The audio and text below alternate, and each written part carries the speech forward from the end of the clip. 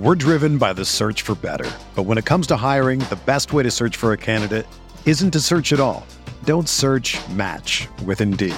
Indeed is your matching and hiring platform with over 350 million global monthly visitors, according to Indeed data, and a matching engine that helps you find quality candidates fast. Ditch the busy work. Use Indeed for scheduling, screening, and messaging so you can connect with candidates faster. Leveraging over 140 million qualifications and preferences every day, Indeed's matching engine is constantly learning from your preferences, so the more you use Indeed, the better it gets. Join more than 3.5 million businesses worldwide that use Indeed to hire great talent fast. And listeners of this show will get a $75 sponsored job credit to get your jobs more visibility at Indeed.com/Blue Wire. Just go to Indeed.com/Blue Wire right now and support our show by saying that you heard about Indeed on this podcast. That's Indeed.com/Blue Wire. Terms and conditions apply. Need to hire? You need Indeed.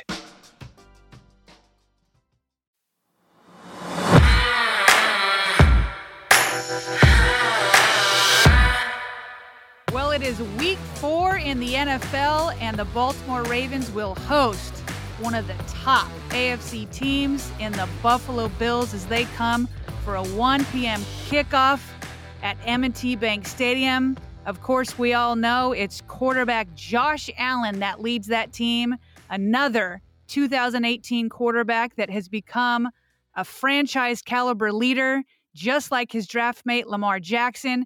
We've got a jam-packed episode. First up, we've got Chris Brown from One Bills Live out in Buffalo to give us a preview of their team. We've got sound from the biggest storylines of the week. We've got some late-breaking news, and we've got big-time analysis and predictions coming up. We are so excited to get into it. My co-host and I, Bobby Trossett, are going to go over all the latest news, sound from the week, the biggest storylines and predictions. Bobby, I'm super fired up about this one. Absolutely. Yeah. I couldn't have run things down more thoroughly than you just did. So obviously lots to get into. Not exactly sure how the NFL scheduled this for a 1:00 game. It seems like, for two AFC elites, two powerhouse quarterbacks, two traditionally, at least in recent years, stout defenses.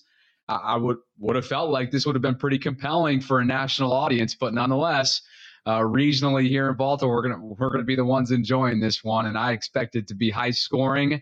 Even though you'll hear from Chris in just a couple minutes, he feels that based on recent matchups between these two teams, it could go the other way. It could be sort of a low scoring defensive kind of game. But I don't know, Sarah. We're gonna get into this. Both defenses are a bit banged up and short, and from a secondary standpoint, there's some issues. So yeah, lots to discuss.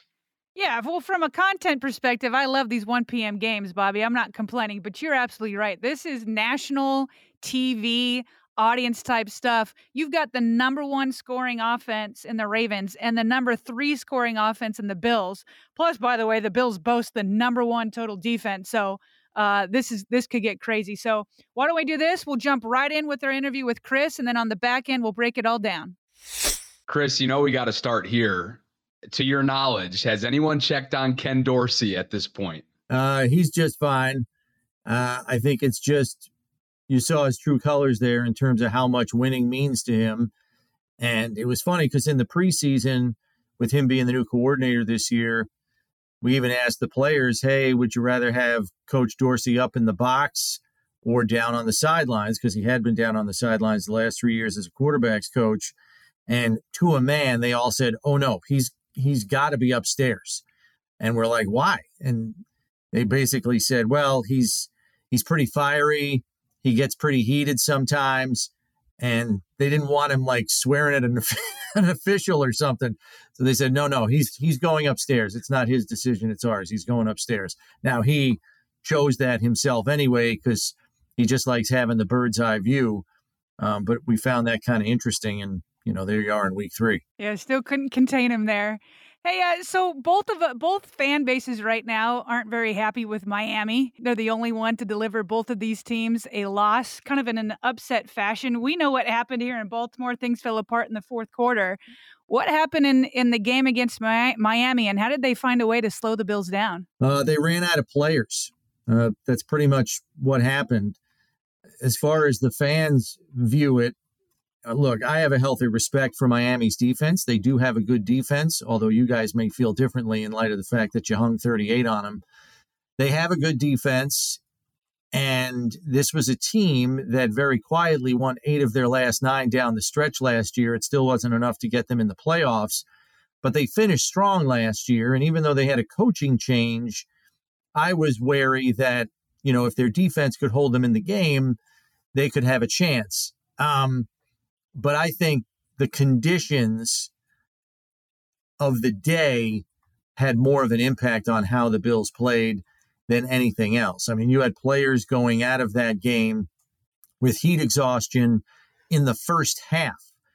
And then in the second half, the biggest disservice to the Bills offense and its effectiveness was a 20-play drive that basically sapped every single player on that side of the ball of any reserves that they had left. There were guys taking 2 IVs, 1 in each arm at halftime. Isaiah McKenzie told us he was throwing up before he even got to halftime because of heat illness, and then took an IV at halftime so he could play in the second half. These guys had nothing left come the fourth quarter when they're on the goal line at the 2-yard line. You got receivers running routes at 3/4 speed because they can't give anymore. And at that point, you had already had your 7th, 8th, and 9th offensive linemen on the roster in the game starting. So I think there were some very extenuating circumstances that contributed to the Bills getting slowed down. And even then, they still almost had a chance to win the game at the end. That's kind of a similar feeling out here that, had the Ravens not lost Marlon Humphrey in that fourth quarter and didn't have three rookies in the secondary, if you still look at the rosters, many people would still put, Ravens above Miami. Would you still say the same? Do you feel like the Bills are still a better team than Miami and will have a shot to prove it? Yeah, I don't think there's any question about that. The Bills are still the class of the AFC East. I think the Dolphins have a really good defense. As I said before, I think their offense has been remarkably efficient, but I do think that at some point that is going to catch up to them a little bit, and they will come back down to earth. So, Chris, aside from the heat wave that they all had to kind of deal with last Sunday, can you give us a big picture view of what the injury situation is right now? I know Micah Hyde's neck injury is obviously a big blow for the back end of this defense. And then even the secondary seems a little unavailable right now in terms of depth. So can you just kind of give us a big picture look at what that's looking like right now? Yeah, I mean, the secondary has been the hardest hit, with the defensive line a close second, particularly on the defensive interior. So, I mean, essentially, Christian Benford, who's a rookie 6th-round pick, who has started the first couple of weeks because Tre'Davious White remains on PUP coming off the ACL that he suffered last Thanksgiving. He's been the starter. They've rotated the other rookie, Kaiir Elam, their top draft choice, in with him, and they were kind of platooning through the first couple of weeks. But then Dane Jackson has the neck injury on the Monday night game in week 2, leaves the field in an ambulance. He is remarkably back practicing as everything checked out on him. He's practicing on a limited non-contact basis. I would be surprised if he gets back this week, just because this athletic training staff and medical staff generally errs on the side of caution. So it might be a lot to ask him to play this week. So you're already down. Benford, who broke his hand in Sunday's game, had surgery on Tuesday, is going to miss a couple of games. He's not part of the equation. You already mentioned Micah Hyde. He's out for the season. Dane Jackson is very iffy for Sunday. So now you're down to Kaiir Elam as the lone starter of the top 4 corners that you have on your roster. Tre'Davious White can't come back till week 5 at the earliest. So now you're really dipping in to the depth of your roster. So you're down to Siran Neal and Cam Lewis, who are largely special teams guys who play corner, and then Xavier Rhodes, who they just signed to the practice squad off the street, who's got a great NFL resume, but is coming in here and is going to have 3 days of practice and may actually have to play on Sunday. So the secondary is really banged up. Jordan Poyer is back practicing. I think he's got a good chance to be back in the lineup to join presumably Jaquan Johnson as the other safety filling in for Hyde. And then on the defensive interior up front, Ed Oliver is still a question mark coming up for Sunday. He's missed the last 2 games with an ankle injury suffered in week 1. Jordan Phillips is not going to get back in time with that hamstring injury. He's been arguably their most effective interior player. So you're down 2 of your top 4 defensive tackles for the second straight week as well. We've been talking for a few minutes. We haven't even gotten to like the marquee guys and the quarterbacks, which are really the guys that drive everything here. Take us back real quick. In 2018, it's just crazy to look back to see, the Josh Rosens and Sam Darnolds and all of them, all with different teams. I don't know, maybe backups at this point. What do you make of that draft class now? And was it always Josh Allen for the Bills, or were they searching for anybody else? Yeah, I think Josh was drafted to be the franchise quarterback. That was the plan all along. I don't think they wanted to throw him into the fire, so to speak, right away in 2018. And at that time, Nathan Peterman, who was a third round draft choice, if memory serves, in 2017, they kind of saw him as a long-term backup, but circumstances kind of unfolded in 2018 in such a way where it was a fully open competition.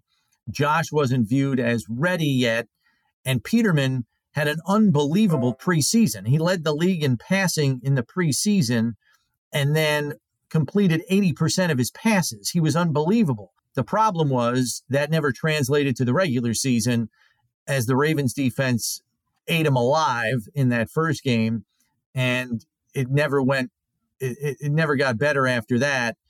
And so Josh was promptly named the starter the very next week. They moved forward with Josh in week 2 and never looked back. And Josh made steady improvements, as his rookie year went on, albeit he missed 5 games to injury. But down the stretch, he showed definitive improvement with each passing week. And I think once we got to the end of 2018, it was pretty clear that it was all systems go with Josh at the helm. What I do find interesting, though, is, in each of the recent meetings that the Bills have had with the Ravens, both the Bills defense and the Ravens defense have held both quarterbacks well below, their per game averages. And they've been largely defensive struggles. It's making me wonder if we might see some of that again this time around. So, Chris, Lamar Jackson's obviously asked to do a ton for his offense. And as we learned in 2021, when he is not available, things do not, tend to go very well. Is that the case with Josh Allen and how this Bills offense is constructed as well? Yeah, I would say that. It's interesting because the discussion through the first 3 games has been, do the Bills need to take a little bit of the burden off of Josh because it all centers around him? And we understand why. He, much like Lamar, is a unicorn of a player. But the run game is really in a place where they don't want it to be. I think they want it to. This isn't a team that's going to run the ball, let's be honest. They're going to throw it 40 to 50 times a game. That's just what their offense is, and they're very effective in doing that. But I think in the back of Sean McDermott's mind, and this kind of came to the forefront late last year, they want the running game to at least be something they can turn to and rely upon if the passing game maybe isn't in sync the way it typically is in a given week.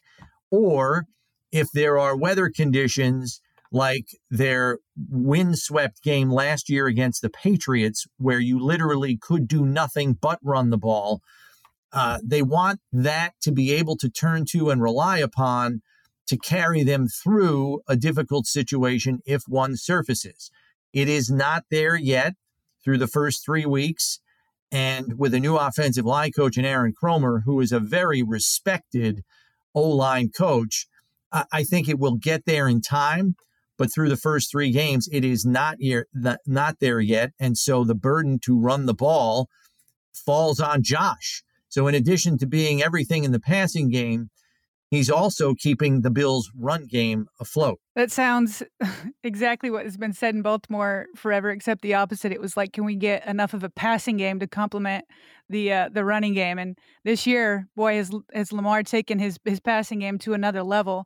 What do you think is the strategy from a Bills defensive standpoint in containing Lamar Jackson? Well, I think they'll probably go to some of the things that have worked for them pretty well in the past. Of course, the injury situation on defense may change it slightly and make it even more conservative.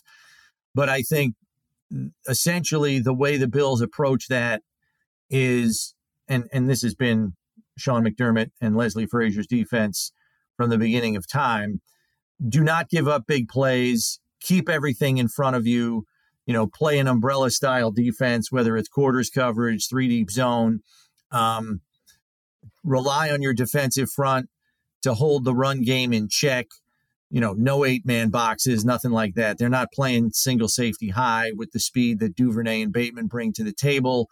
And then just hope you can keep Lamar from escaping and being very disciplined in your rush lanes. I mean, the defensive ends are told in no uncertain terms, do not be reckless with your pass rush arc, because the last thing they want is for Lamar to be able to slip under that pass rush, and then he's got an escape route either to his right or to his left, and then you have a major problem on your hands. And for the most part, in the two meetings, counting the playoff game in 2020 and the regular season game in 2019, the Bills have been pretty disciplined in that effort. So that's why the numbers have been down for Lamar in each of his last two games against the Bills. All right, Chris, are you a prediction guy? And if so, how do you see this one shaking out? It's kind of hard to call it because we still don't know who the Bills are going to have up and available to them on both sides of the ball. Their offensive line is banged up. Their defense is still a treasure trove of injuries. But I think it's a tight game. I think both defenses will keep it tight. And then, who's better at ball security? I think that's really what it's going to come down to here. I think the team that has one or two extra possessions because of turnovers is probably the team that's going to come out on the right end of this, because there are a lot of stark similarities, unicorns at quarterback, solid defenses that in most cases don't give up big plays, offenses with some playmakers in the passing game, and two outstanding kickers. So I could see this being a field goal game and coming down to whoever's got the ball last. I do worry about this one for the Bills because of the injury situation. So it wouldn't surprise me if the Ravens win this thing by a field goal. All right, good stuff from Chris there. It's very interesting to me, Bobby. One thing that stuck out is, the Bills are going to keep the same game plan that they've had in containing Lamar. Not a bad way to go, but obviously Lamar has progressed. We'll see if that will continue if that strategy will continue to hold out. I felt like the Patriots had a similar game plan where they didn't want to give up the big explosive plays. But I got to tell you, I think the Bills' defensive line is much better. Oh, yeah, for sure. Completely different defensive lines. One thing he talked about, too, that I know we'll discuss at length in this preview episode is, the impact of Micah Hyde's neck injury. That is a big-time safety playmaker for them on the back end of the defense, and that's a big blow. So I'm expecting, Lamar Jackson and this revamped passing attack to not only go after that part of the Bills defense, but continue to showcase what they've shown they can win games at here in the early part of this season, and that is, passing the ball through the air. All right, so we'll get into breaking down that a little bit more. But as we're recording this, Bobby, we've kind of got some late breaking news. We had heard John Harbaugh explain at his Wednesday press conference that Michael Pierce had a decision to make, that he had torn his biceps and he could either go ahead and play through it and try to do a surgery after the season, or he could go ahead and do surgery now, but that would shut down his season. Well, Pierce just today on Instagram posted a picture of, what is this? Firehouse Subs, chill Chiefs orders. I don't know. It looks like apple cider. He's got ready, a gallon of it. And with the headline, with the caption that says, "When I get out of surgery later." So it seems to me that he's announced here that he's going to go ahead and do that season-ending injury, Bobby. Where do you feel like that leaves the Ravens in the middle of the defensive line? Sarah, this one's a bummer. He was off to such a great start. We know he's a run stuffer specialist. This is his second stint back in Baltimore. He was so incredibly stout against the Patriots, right?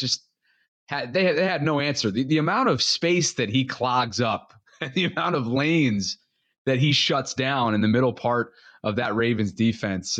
He's a very impactful player for the Ravens defensive line. And so it's just tough. I mean, you heard from John Harbaugh earlier this week. To your point, he had a decision to make. You can play through this, but what will that do for you in the long run? Obviously, he wants to continue his career, and sometimes you can further, aggravate a tear in this case if you try to play through something with wraps and braces and all kinds of stuff, just trying to keep it in place for the next several months of this season. So I credit his personal decision to shut it down for the year, but now all of a sudden there's a void to fill. And I know, one of the notes that you and I had discussed before taping is, hey, they still have the contact information for big baby Brandon Williams, Sarah. He's no longer on this team. They passed on him. They did not choose to re-sign him. He's a current free agent out there waiting for a call.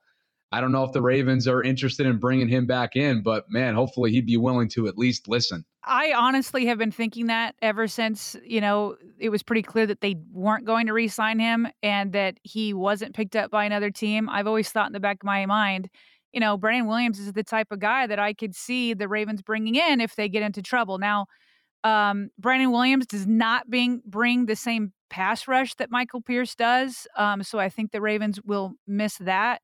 And the Ravens do have a few other guys. There's obviously Travis Jones, who does bring pass rush. So that's nice. And he's back, played in his first game against the Patriots, and they can continue to ramp him up.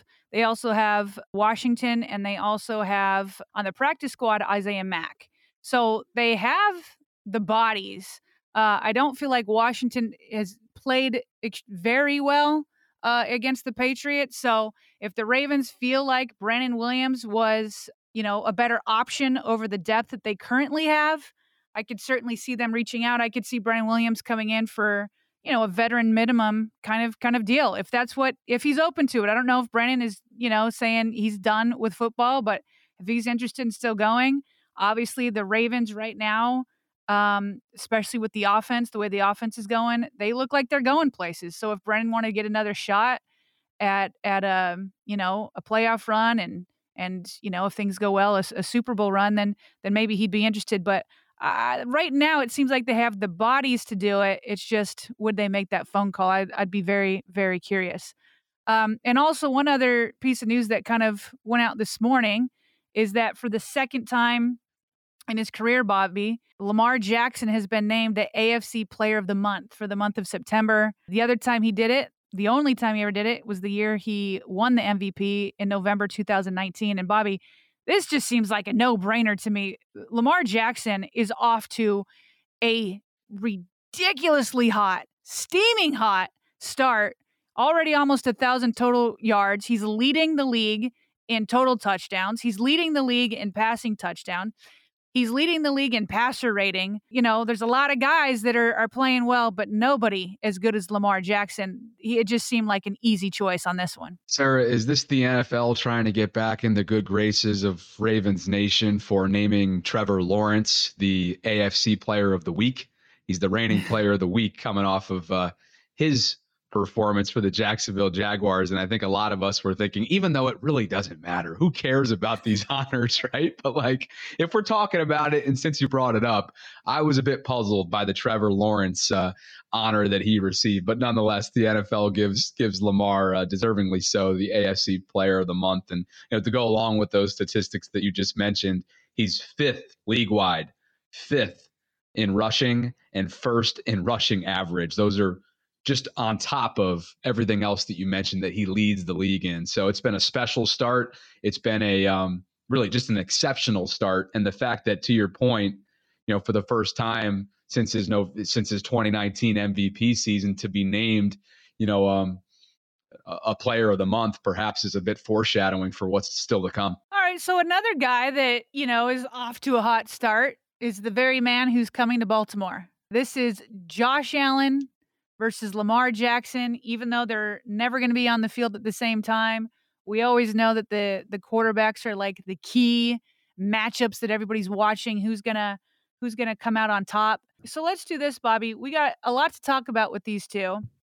These two were draft mates in 2018. They weren't the most sought after guys in that draft, and yet have become the franchise players, two of the best young quarterbacks in not only the AFC, but the entire NFL. Let's get into a little bit about what they've said about each other. Spoiler alert, they don't like to give headlines, but you can tell that they have mad respect for one another. Listen to this. It is crazy to think about. Lamar's is an MVP player. He's playing really, really good football right now. So, we're going into a hostile environment. We got to find a way to put our best foot forward. There's a lot of different notions and opinions about both of us coming out of the draft, and we're just trying to find ways to help our team win football games. And, he does it as good as anybody in the league. So, again, it's no simple task for our defense to go out there and play a guy like his caliber. And it's no simple task for our offense to go against a defense and a team of their caliber with the head coach that they've got and the continuity that they've had in Baltimore for a long time. So, again, we got to have a good week and prepare for our toughest battle yet. Very mutual respect between one another, but he's in Buffalo and I'm over here in Baltimore, so it can't be no hanging out and stuff like that. But when we see each other, we show respect. Bobby, how these two quarterbacks play is going to be a big factor in who wins this game. Sarah, we mentioned it during Thursday's morning ball. 80-35. That's the combined regular season win-loss record between these two since they came into the NFL together in 2018. I mean, it's spectacular. And if you think about it, even probably the fact that they're just about even in that category with Josh having two more regular season wins than Lamar at this point is even more impressive for Lamar, being that he missed a good stretch of the 2021 back end of the season with that ankle injury, bone bruise, whatever that ended up being. And then just how long it took for Lamar to actually be named QB1 in Baltimore when Joe Flacco, was injured. So, it's just both of these guys, as Chris said, our guest earlier on in this episode, both of these guys are unicorns. Both of these guys are their offenses in a lot of ways.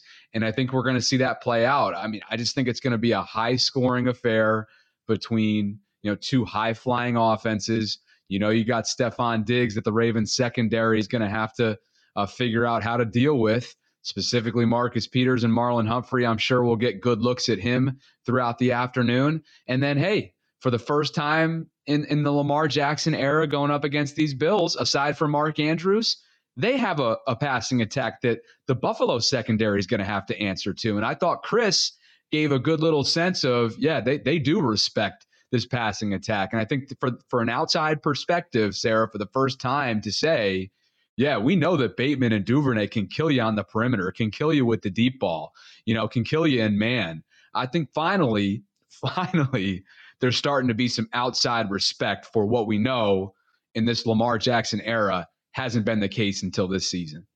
Right. And I mean, just Greg Roman is putting the ball in his arm more and more and more and more, which we have been hearing from especially fans that have been following Lamar since his college years. And Lamar has proven them correct. Hey, I can lead a team with my arm just because I'm the most spectacular running quarterback in the history of this league.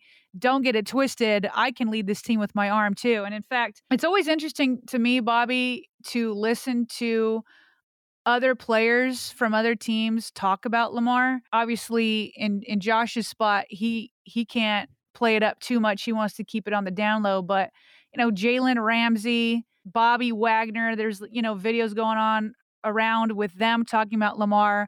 And then Von Miller, unprompted, just goes off about number 8 and everything that he deserves. I just have never heard players from other teams advocate so passionately for another player in the league. Just complete respect. Now, Von is actually somebody who will be on the field at the same time as Lamar, so he's got a big task ahead of him. Let's listen to what he had to say. Lamar is as dynamic as it gets.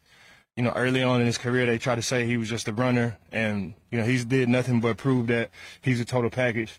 You know, he can throw the ball, he can run the ball, he can do whatever it takes to win games, to put his teammates in great situations to win, and that's why he should be the highest paid player in the NFL, and that's why he should have the biggest contract out of all the quarterbacks, which will make him, you know, the highest paid quarterback in the NFL, and he's done everything that he could possibly do to put himself in a great situation for that. And I know that he's past it and he's not going to talk about it, but, you know, even though we got a competition and even though I want to win, you know, I also, you know, I have respect for the game and I know what's right, and it's only right for, you know, the guys that get it done over there. I'm sure he wouldn't talk about it, and I'm sure he wouldn't go there, but, you know, I can. Nobody's like Lamar, man.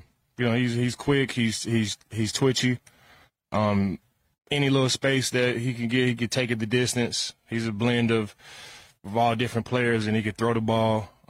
His base is a quarterback, but he can also move like a receiver and hit the edge like a running back and make guys miss like a running back and, you know, a receiver and all of these things. And he has a great supporting cast with his offensive line and his running backs and, you know, quick receivers, and, you know, he's the guy. It's really not a secret. You know, I come up here, if I say anything other than that, then it would be bulletin board material, because he really is the truth, and there's nothing but respect for the Baltimore Ravens and Lamar Jackson. Sarah, aside from like just all kinds of respect that Von just showed Lamar earlier this week, I feel like players are starting to realize what is bulletin board material and just how carefully they have to speak during their press conferences so that they don't end up on a national headline, you know, for ESPN or whatever it is, because of how many different publications there are these days in this media frenzy world. So that was actually my biggest takeaway, not only from what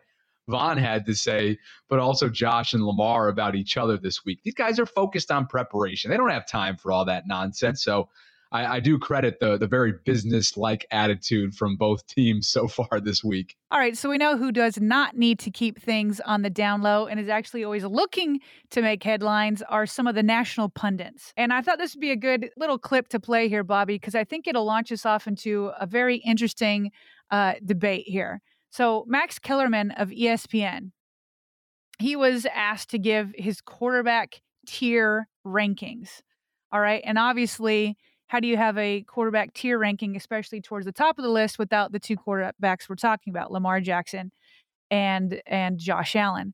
So let's get a listen to his rankings, and then we'll have a reaction and see if we have a similar order. These two dudes, who are, a lot of people think are vying to be the best young quarterback in the world, if not the best quarterback in the world, all alone in tier one, the best quarterback in the NFL this year is Lamar Jackson. These guys have played very well. These two in particular, the former Alabama guys, not just Alabama for Hurts, but are surrounded with weapons. With weapons, it's a different situation. You have to take into account one of the reasons he's alone, he ain't got anything. He's doing it by himself. These guys, especially this guy, is working with less than these two right now, but he's getting the same results. I don't know that I've ever seen anybody put Lamar he's definitely been in a tier one before, for sure. But I don't know if I've seen him in somebody's list alone tier one, and then guys like Josh Allen, Mahomes in a different tier. I do think, this is crazy. I do think that Kellerman has a point in terms of weapons, but I also feel like people sleep on the weapons that Lamar does have. Like, Bobby, Mark Andrews is a phenomenal tight end. He might be the best tight end in the league.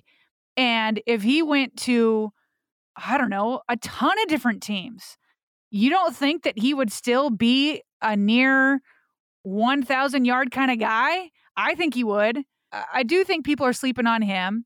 Beyond that, look, I think Bateman on this team or any other team, I think he can be a wide receiver one. I think he showed that in the first 2 weeks. He doesn't have the volume that he, could potentially get in other places. So again, I think that's downplaying that. But having said that, if we're putting together all weapons, like Max is going too far saying Lamar has no weapons, but like let's look at this. Mahomes has Clyde Edwards-Helaire at running back. He's got Juju Smith-Schuster. He's got Mecole Hardman, and then Marquez Valdez-Scantling. And he's got Travis Kelce. He's got Travis Kelce. Sorry, right. I was trying to get to that one. So I don't know though. So I guess those are better weapons than the Ravens. I don't know. I put Mark Andrews either right there or above Kelce. I think he's got more depth at wide receiver. The Ravens have the running backs coming back, but what do you think? How do you compare these two teams' weapons? Well, I'm looking at the visual, and I know those of you out there listening right now don't have this in front of you, so I just want to make it clear what the 3 tiers are and who's on each tier. But Max has Jalen Hurts, Tua, and Trevor Lawrence on tier 3. And again, this is through 3 weeks of football. Let's keep this in mind. Like, this isn't right now in the NFL at large. Like, it's just literally measuring through 3 weeks of football and who's put what on tape. Tier 2 is Patrick Mahomes and Josh Allen, as you mentioned. And then he has Lamar, top dog, sitting alone in tier 1. And I appreciate his sentiment, I think. You know how much I hate lists. I hate predictions. I hate all this stuff, to be honest with you, because guess what? As polished and talented of a broadcaster and personality as Max is, this list might look completely different in a week from now. So, like, I don't know. I just think sometimes it's just silly to do this. But for the purpose of this exercise, I do appreciate his sentiment, because until Rashad, and we're putting Mark Andrews aside, I guess, because he's not a true wide receiver, even though he's been Lamar's far and away his most popular and productive target in the last 5 NFL seasons. But until Rashad Bateman or Devin Duvernay truly become like a bona fide number 1 guy over the course of a 17-game season, and we think that Bateman could be that guy as a former first-round pick and how he's flashed so far as a big playmaker, he's still inexperienced. It's year 2, and he could be a long way away from that as a label, especially nationally. We have all the promise and expectation and hope that he becomes that guy, but until he does, yeah, Max is right. Lamar is lacking weapons compared to his peers on this list. Yeah, I am looking at Allen. I do think Allen, Stephon Diggs alone is a massive weapon. Not the best running backs, Devin Singletary, but he's got Stephon Diggs, Gabe Davis, Isaiah McKenzie, Jamison Crowder. They could go 10 personnel. You know what I mean? Forget just 11. They could go 10 personnel. He's got a lot of weapons. Then he's got his tight end, Dawson Knox. Certainly not of the Kelce or Andrews level. But all right, let's do it this way, because we're going back to this 2018 draft, which just blows my mind. If that draft was redone, here's the question. Would Lamar or Josh Allen go first in your book? Would you you're redoing the 2018 draft. You know what they've both done. Josh Allen completely turned around the Buffalo Bills, right? Just their franchise feels like they had fallen off for forever, since like the 90s. And they just were going nowhere until Josh Allen comes in and totally turns things around. The Ravens were kind of going through a period of mediocrity. It hadn't been as long. They had just won the Super Bowl in 2012. But things were not, great after Joe Flacco got paid, and there were some other things that were going on there, but went through a couple years of mediocrity, and the Ravens were not off to a hot start under Joe Flacco. He gets injured, and then suddenly they take off under Lamar Jackson. So you know who both these guys are. They're both very different quarterbacks, although Josh Allen can run, but obviously nobody can do it like Lamar. If you had to start a franchise today, Bobby, don't tell me you don't like doing these lists, because we're doing it. Who are you taking number 1 overall? The beauty of it is that, you can't go wrong with who you select here. You literally can't. I expect both of these guys to win. I'm not going to say plural, but I expect these guys to both be Super Bowl champions when it's all said and done. I expect both of these guys to be league MVPs. Lamar obviously already has that under his belt. And I expect these guys to be, hopefully in Lamar's case as well, he'll be able to make this become true. I expect them to both be franchise guys for the team and organization that in which they're playing for right now for a long time. And And if Lamar gets his way and this fan base gets their way, then it's going to be in Baltimore forever. He's made that clear. He wants to be a Raven for life. Obviously, there's a lot of stuff behind the scenes that, it remains to be seen if that's going to come to fruition. But, I mean, look, I'll go with Lamar. Give us an answer. Right? Thank you. I will go with Lamar, but I will say, if there's one concern that I have, it's that as these guys age, and this is going to be years from now, as these guys age, assuming that Lamar continues to use his legs to his advantage, at some point, just the natural progression of life starts to catch up with you, and you aren't as fast as these young bucks coming out, 21, 22 out of these Power 5 conferences, right? You don't have a step on them as you've had throughout the last 5 years. So as I say this, Lamar continues to take steps forward with his passing attack, but obviously he's not the passer that Josh Allen is.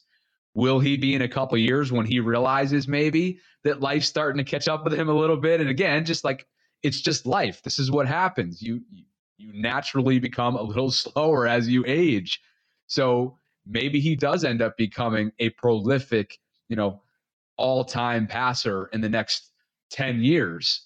Right now, he's an exceptional one, above average. The numbers tell you that. Absolutely. Especially outside the numbers. And we saw that and the improvements that he made in that category last year. And that's carried into this year through 3 weeks. So that's just something that I think is worth noting, that gives me a little bit of concern about, if we're talking literally who I want for over a decade. I think, I could see somebody who would say, no, it's got to be Josh Allen, because he doesn't rely on his legs as much as as much as Lamar does. That's very interesting, because we do know that Lamar wants to play, forever. He loves football. It'll be interesting, just as Lamar has changed and continues to change how we view the quarterback position and what's possible with the dual threat. He's not the first dual threat, but he might be opening minds into what can be accomplished. I mean, if he becomes the first guy that, reaches 60 touchdowns, he's currently on pace for 68. If he's the first guy that hits 60, it starts to, like, Ravens fans are already there, but some of these other fan bases or other people that don't watch him week in and week out, it's going to be one of those mind-blowing moments where they're just like, whole world view is going to be rocked if a quarterback like Lamar hits 60 touchdowns and is the first ever to do that. So then the question becomes, if Lamar is able to change your mind about injuries with this type of player, which he is not a risky runner. He's not. The injuries he's had has been in the pocket. So if he can change kind of the narrative on that, and then you can maybe change the narrative on how many touchdowns a guy like him can score and how much he can lead an offense, and change the idea that a blueprint can catch up to him. Could he change this idea of how long you can use your legs as a threat? I mean, Father Time comes to everybody. He's not going to be the fastest guy forever, but if we're talking years down the road, can he elongate that? Just the way Tom Brady's elongating, right, a high playing standard. How old is he now? I don't know. Is he like 50 yet? I mean, he's in his 40s and he's still doing it at a high level. Can Lamar be that transcendent guy? So far, everything he's done is blowing people's mind and changing their worldview on the quarterback. So I disagree with Kellerman. I think both Josh and Lamar are tier 1 quarterbacks. Weapons, whatever you want to say, I think they're both tier 1. I think Josh Allen, even with other weapons, is still a good quarterback. But I'm taking Lamar if I'm drafting number 1, because I know what he can do now with a depleted roster. I know I can pay him and he can carry a team. He can, make everybody else, he elevates everybody else's play. So I'm taking Lamar. All right, so let's change things up here a little bit. Let's get a little bit more detailed into this weekend's matchup. Okay, so obviously the biggest probably concern I certainly have, and I think might be on at least a couple of fans' minds, is the Ravens' pass defense struggles. We definitely saw it against Miami. So obviously it hurt that Marlon Humphrey was hurt in the fourth quarter. And then there were times last week against the Patriots where the defense made Mac Jones look like Tom Brady. They just made him look so good. And luckily it was the turnovers that really came up big for the Ravens. But we know turnovers can be kind of fluky, right? You can't rely on those forever. So the pass defense ranked number 32. The defense overall for the Ravens is ranked number 32, and it's mostly because of the pass defense. But if you go and ask Marcus Peters, you go and ask Juice Man, he's not worried about it long term. Listen to this. Bills lead the NFL in yards per game passing, and right now you guys are at the bottom of that. Is that a motivating factor to prove that that's not who you are? Man, we ain't worried about no placement right now. We worried about getting things flowing so we can be the best defense and the best unit that we can be. And that's ultimately, it'll just keep clicking as the year go on. But we going to be all right, man. We ain't worried about all that stuff. Once we get our rolling, it's going to be straight. We're driven by the search for better. But when it comes to hiring, the best way to search for a candidate isn't to search at all. Don't search, match with Indeed. Indeed is your matching and hiring platform with over 350 million global monthly visitors, according to Indeed data, and a matching engine that helps you find quality candidates fast. Ditch the busy work. Use Indeed for scheduling, screening, and messaging so you can connect with candidates faster. Leveraging over 140 million qualifications and preferences every day, Indeed's matching engine is constantly learning from your preferences, so the more you use Indeed, the better it gets. Join more than 3.5 million businesses worldwide that use Indeed to hire great talent fast. And listeners of this show will get a $75 sponsored job credit to get your jobs more visibility at Indeed.com/Blue Wire. Just go to Indeed.com/Blue Wire right now and support our show by saying that you heard about Indeed on this podcast. That's Indeed.com/Blue Wire. Terms and conditions apply. Need to hire? You need Indeed. Whether you're a world-class athlete or a podcaster like me, we all understand the importance of mental and physical well-being and proper recovery for top-notch performance. That's why I'm excited that Unified Healing is sponsoring podcasts on the Blue Wire Network. Unified Healing is a new and super innovative global network of wellness centers powered by Energy Enhancement System, or EE System. If you haven't heard of the EE System yet, then you'll want to listen up. This technology promotes wellness, deep relaxation, purification, and rejuvenation. Wherever you are across the globe, access to a center is easy and affordable. Interested in experiencing the EE System technology for yourself? Go to unifiedhealing.com/Blue Wire to learn more and find a center near you. That's unified, UNIFYD, healing.com/Blue Wire. No material or testimonials on the Unified Healing website are intended to be viewed as medical advice or a substitute for professional medical advice, diagnosis, or treatment. Always seek the advice of your physician or other qualified healthcare provider with any questions you may have regarding a medical condition or treatment and before undertaking a new healthcare regimen, including EE System. How do you not like Juice Man? He just has everything. He just always so succinct and can put things in a way that just makes you laugh. Just so good. What about you, Bobby? Do you have as much confidence as Peters does? No, unfortunately, I don't. Not after what I've seen so far through, the early part of this season. Let me just say this too. Let me preface this with, it's so great to see Marcus back with a smile on his face. It's not easy to be, an all-pro caliber cornerback who has never really, just been wiped off the face of the earth in terms of availability, and you can't even be with the team right throughout his long rehab process coming back from that torn ACL. Like, they're all competitors. These guys are the best athletes in the world, and for them to be taken away from their love, it's just like anything else. It's very difficult. So it's nice to see him back, and obviously he's got some high spirits, and he understands that this is a really young group.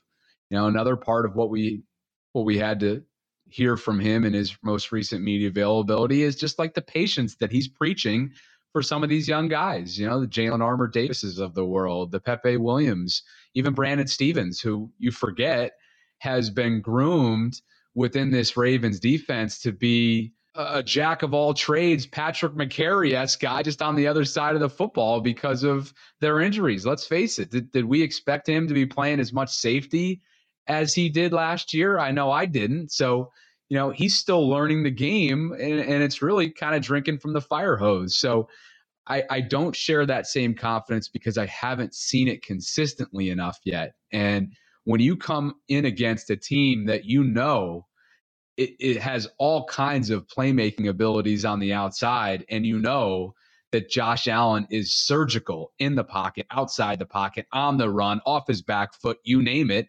that's a concern. And I think he's going to attack the Ravens secondary all game long until he can't. Yeah, I mean, I definitely share his optimism long term. I think that, as he's saying, game after game, these young rookies are going to get up to speed. Brennan Stevens really moving more to cornerback this year after playing, as you said, safety last year. So, they're all going to need time, and hopefully they'll come together by the end. And by the way, Juice Man's only going to get better. We saw a huge jump from his first game back in Miami versus against Patriots. Like he took another step up. So he's going to keep getting there. The rookies are going to keep getting there. So long term, I feel optimistic like he does. But in the context of the question, I'm saying, hey, this is number 32 pass defense going against the number 1 pass defense. I get it. He can't worry about these rankings. That's what we do in the media. He's just got to focus on doing my job, leading these young bucks and helping them keep their heads up. So of course he's not worried about it. But in terms of this game, yeah, I'm really worried about it. I have to just think what Josh Allen can do to just pick apart these rookies and kind of just pick on them. That's not going to be a fun sight. They would have to grow up in a real hurry with all those weapons that they have over there. So I'm definitely concerned. One thing that will help, Bobby, is if the Ravens can get some pressure. And outside of the Jets game, that just hasn't happened. And as we know, the Ravens are already paper thin at outside linebacker. And now you add in Justin Houston, who left Sunday's game against the Patriots with a groin injury. Brandon Copeland was a really fun story. Signed, a couple days before. He's a Baltimore guy, got his first sack. So that's a great story. The Ravens will have him again. But the Ravens signed this week Jason Pierre-Paul, who is a 2-time Super Bowl champion, knows what he's doing in key moments, now 33 years old. And here's Marcus Peters on adding him. I think just his veteran leadership, man, he done won it, 3 times, Super Bowl, I think, twice. Yeah, so you feel me? He know what it takes to get to the Super Bowl, man. And just watch him, when they beat the Chiefs, I think he was a key part of putting together that rush plan, man, of how they can attack certain quarterbacks who mobile and those things. So I think it's going to be very big to add him to our group, man. So Harbaugh did share this week, Sarah, that he has optimism and that he hopes that JPP will be immediately available on Sunday, which was somewhat surprising to me. We're talking about a guy who doesn't have a training camp under his belt, doesn't have preseason football under his belt. And as we've documented in recent days on the Morning Vault, he's coming off of rotator cuff surgery repair. And that limited him last year in Tampa. He also had an ankle injury. He's on the other side of 30, as we've noted. So I've been sort of sounding the alarm bells for Ravens Nation to sort of temper expectations, which I know is the sort of the safe approach to take here. But I really do believe it. I mean, at the same time, we've discussed this as well. You can't deny the production that he put forth on tape and posted from 2018 to 2020, specifically those 3 seasons in Tampa. I mean, 30.5 combined sacks. You give Baltimore a fraction of that, and this is a win. Brian McFarland shared the final numbers on this deal. It's just above the vet minimum, $1.15 million for 1 year. That includes a base salary of $1 million flat and a signing bonus of $150K. So it's very economical. There are some incentives in there from playing time and sack standpoint, but as Brian mentioned, again, Brian McFarland, you can find him on Twitter at Ravens Salary Cap. Great stuff as always. But those incentives are not likely to be earned. So the moral of the story, what my my point that I'm trying to make here is if he can give the Ravens a fraction of that kind of production that he gave to Tampa pre-injury, and he can hold down the fort until the likes of Tyus Bowser and David Ojabo come back into the fold, that is a major, major win for the Ravens and especially the front office from a monetary standpoint. Bobby, I would be surprised if JPP didn't play this weekend. And that's just out of pure necessity. Like, listen, you can do this with a veteran like this. It's see ball, get ball, and, seal the edge here and there. You know what I mean? Like, I just don't see how they wouldn't put him out there with how thin they are. I think I'd be more surprised that if he didn't play.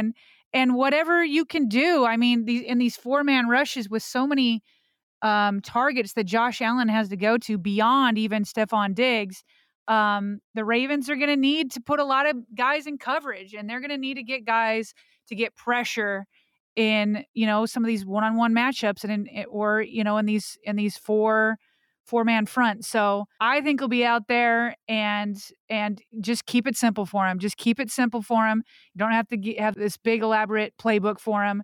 Just go get the quarterback and seal the edge. The rest, will take care of itself. Now, he's somebody who I'd be surprised if he didn't play. But if we moved into Ronnie Stanley, he's probably the other big question. For the first time this season on Wednesday, he was a full participant. To me, John Harbaugh ramped up the talk a little bit on basically saying, hey, we all know you want to be at your best. And at the same time, you kind of got to get out there at some point. I think John Harbaugh thinks it's time, even though he didn't come out and say it. He's still leaving the decision to Ronnie. But let's listen to that, and then we'll both give our predictions on whether or not Ronnie will play. It's what we see, certainly, and what he feels. I mean, those are two things that both have to be taken into account. Ronnie's not going to want to go out there, and we're not going to want him to go out there if feels like he's going to be good. He's going to be ready to go. I think it's a priority to go out there and be at his best when he comes back. At the same time, he's going to have to jump in at some point, so could be this week. We'll just have to see. He's practiced quite a bit today, and we'll see where it's at, now and then tomorrow and then Friday, and make a decision. Bobby, if it's not this week, I'm still around 50-50. Maybe he wants 2 weeks of full practice. So if it's not this week, to me, it's got to be week 5 against the Bengals. I mean, I have just heard over and over and over again from John Harbaugh how good of shape Ronnie Stanley is in. And then he keeps repeating the words, we want to make sure, and Ronnie wants to make sure that when he gets out there, he's at his best. I don't know what that means. Does he mean he's at his best in terms of like he's feeling like a starting left tackle and not feeling his ankle? Or are we talking about at his best as an all-pro? Because the Ravens can't afford to wait till he hits that point. You're not going to get to that point until you're in NFL action. So that's very vague to me. I don't know what that means to wait till he's at his best. If it's till his ankle's 100% comfortable, 100% agree. But if his ankle's good and he's medically cleared and he's in great shape, let's go. Let's get this moving. Coach Harbaugh doesn't have the best poker face ever in his media press conferences. And if there's one thing that I am willing to predict is that this week will not be the return of Ronnie Stanley. Coach Harbaugh literally has made it so abundantly clear that there's some conflict here, that there's some mixed messaging, that there's maybe a doctor clearance, but not a personal clearance from the player himself, as we maybe alluded to in one of the morning vaults this week. Like, I get this sense that, unlike Dobbins, right, who was waiting for clearance from the team medical staff, I think it's the opposite here. I think the Ravens are waiting I think they have him medically cleared. And this is kind of what you were pointing out in this morning's morning vault, which I totally applaud you for sort of, getting to this point in speculation. It's calculated speculation, by the way, but I think they're waiting for Ronnie to give them the approval. I think it seems like he's medically cleared. I mean, based on, reading the tea leaves, listening to Coach Harbaugh, watching him be a full practice participant, his workload ramping up. I still don't think it's going to be this week, which means sure looks like Daniel Faalele is going to be back out there. And, you'd expect Greg Roman to have a plan that will be advantageous for Daniel. with some extra blockers on the edge to help him out, whether that's comes in the form of Pat Ricard or, one of the tight ends or you name it, and a heavy ground attack as well to go along with kind of what they were doing in the second half against the Patriots when he got his legs from underneath him. But yeah, this has been one of the most bizarre, just straight up messaging exchanges back and forth in the last couple months. And I don't think Coach Harbaugh is very pleased with how it's going. Yeah, I think that he definitely wants him to go. And just to be clear, and I made this clear in Thursday's Morning Vault, this is not a situation where, at least I don't view it, where like the team is saying, oh, you're injured, we'll go out there anyway. I don't think it's that. I think that, especially if you listen to the Morning Vault, when Dobbins was talking, he kept saying how much he appreciated the Ravens and how Dobbins himself was pushing to go back. And then he felt cared for by the Ravens because they were like, no, we don't feel you're ready yet, and we don't want to put you at greater injury. And so they're looking at both situations from a medical standpoint, and the doctors from a medical standpoint are saying, we'll clear you when we feel like you should be cleared, right? So doctors will give their clearance based off of what they're seeing. I don't know, with x-rays, MRIs, the trainers, how he's moving, all that kind of stuff. So, so I don't think that they're like trying to say, oh, Ronnie, you're at least 90% go. I just think that they have standards for who's cleared and who's not cleared based off of, certain milestones and how they're feeling and all of that. So I don't want to portray this as like the Ravens are like putting this pressure on, but there might be a little bit from Ronnie's point of view, which is understandable. I could see myself being the same way. Ronnie himself felt like he rushed himself back last year, and he doesn't want to repeat that mistake. And I don't think he's a bad guy for not wanting to repeat that mistake. But there could be a mental component to it that, to John's point, at some point you kind of just got to jump in, because all medical signs and all physical signs are saying you look good. So now it's like, let's go ahead, let's take the leap of faith and let's go. But ultimately, at the end of the day, even if the doctors give the green light and John Harbaugh might think it's ready, they're giving the decision to Ronnie. It's on him.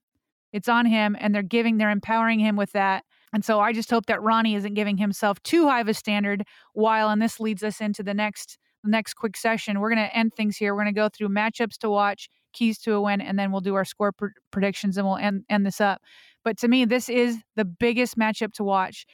I hope Ronnie Stanley isn't waiting to feel like an all-pro again, because right now the Ravens have Daniel Faalele on one side, Morgan Moses on the other, matching up against freaking Von Miller and Greg Rousseau.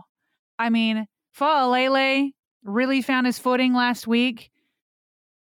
He better find a whole other level if he's going up against Von Miller this week.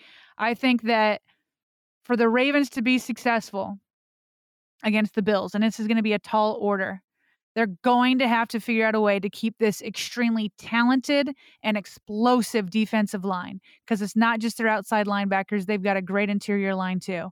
They have got to find a way to keep Lamar somewhat clean so that he can do his thing and keep putting up 30, 35, 38 points, whatever it takes to beat this Bills offense, to outproduce them. And I would feel a lot better if Ronnie Stanley were out there, but whoever it is, that is going to be a key matchup to watch. In terms of my matchup to watch, Sarah, I think the fact that what we heard from Chris, not only has the Bills secondary lost a true playmaker in Micah Hyde, but from a cornerback standpoint, because Micah is a safety, Tre'Davious White and Christian Benford not available due to different injury-related items. In Tre'Davious' case, it was last season's ACL injury, and then Christian was one of their rookie selections that you heard from Chris, who just underwent surgery for a broken hand earlier this week. The fact that they are going to be banged up in that category, I think, bodes well for a Ravens passing attack. And so the matchup I'm going to be looking for is how Lamar Jackson can show the world. I know it's not a national audience, but you know what I mean. Hyperbole here. Show the football world how he can go head to head indirectly with somebody who is obviously one of the most prolific passers in today's game. In Josh Allen's case, how he can attack and surgically attack like Josh does the Bills secondary. So that's something I'll be looking for. Well, and also not to even to mention, like in the depleted secondary that the Bills have, is Jordan Poyer also had to leave the game last week, their safety, with a foot injury. Now, he did return to practice on Wednesday, but he was limited. So my guess is if he does play, he's not going to be 100%. So even if he's back, that's going to hurt the Bills. Okay, so what do you think, Bobby, in your mind, for the Ravens to pull out a win over Josh Allen and the Buffalo Bills? What is like the main key or two main keys? Oh, goodness gracious. Well, first and foremost, it's going to be no busted coverages, communication from top down defensively speaking. And I think, while this hasn't been nearly the issue that it was in 2021, staying disciplined at the point of attack, and specifically with the angles that you take at the point of attack when it comes to their playmakers, whether that's Josh when a play breaks down and he gets into the second, third, fourth, so on and so forth, areas of the Ravens defense, that's where he can kill you.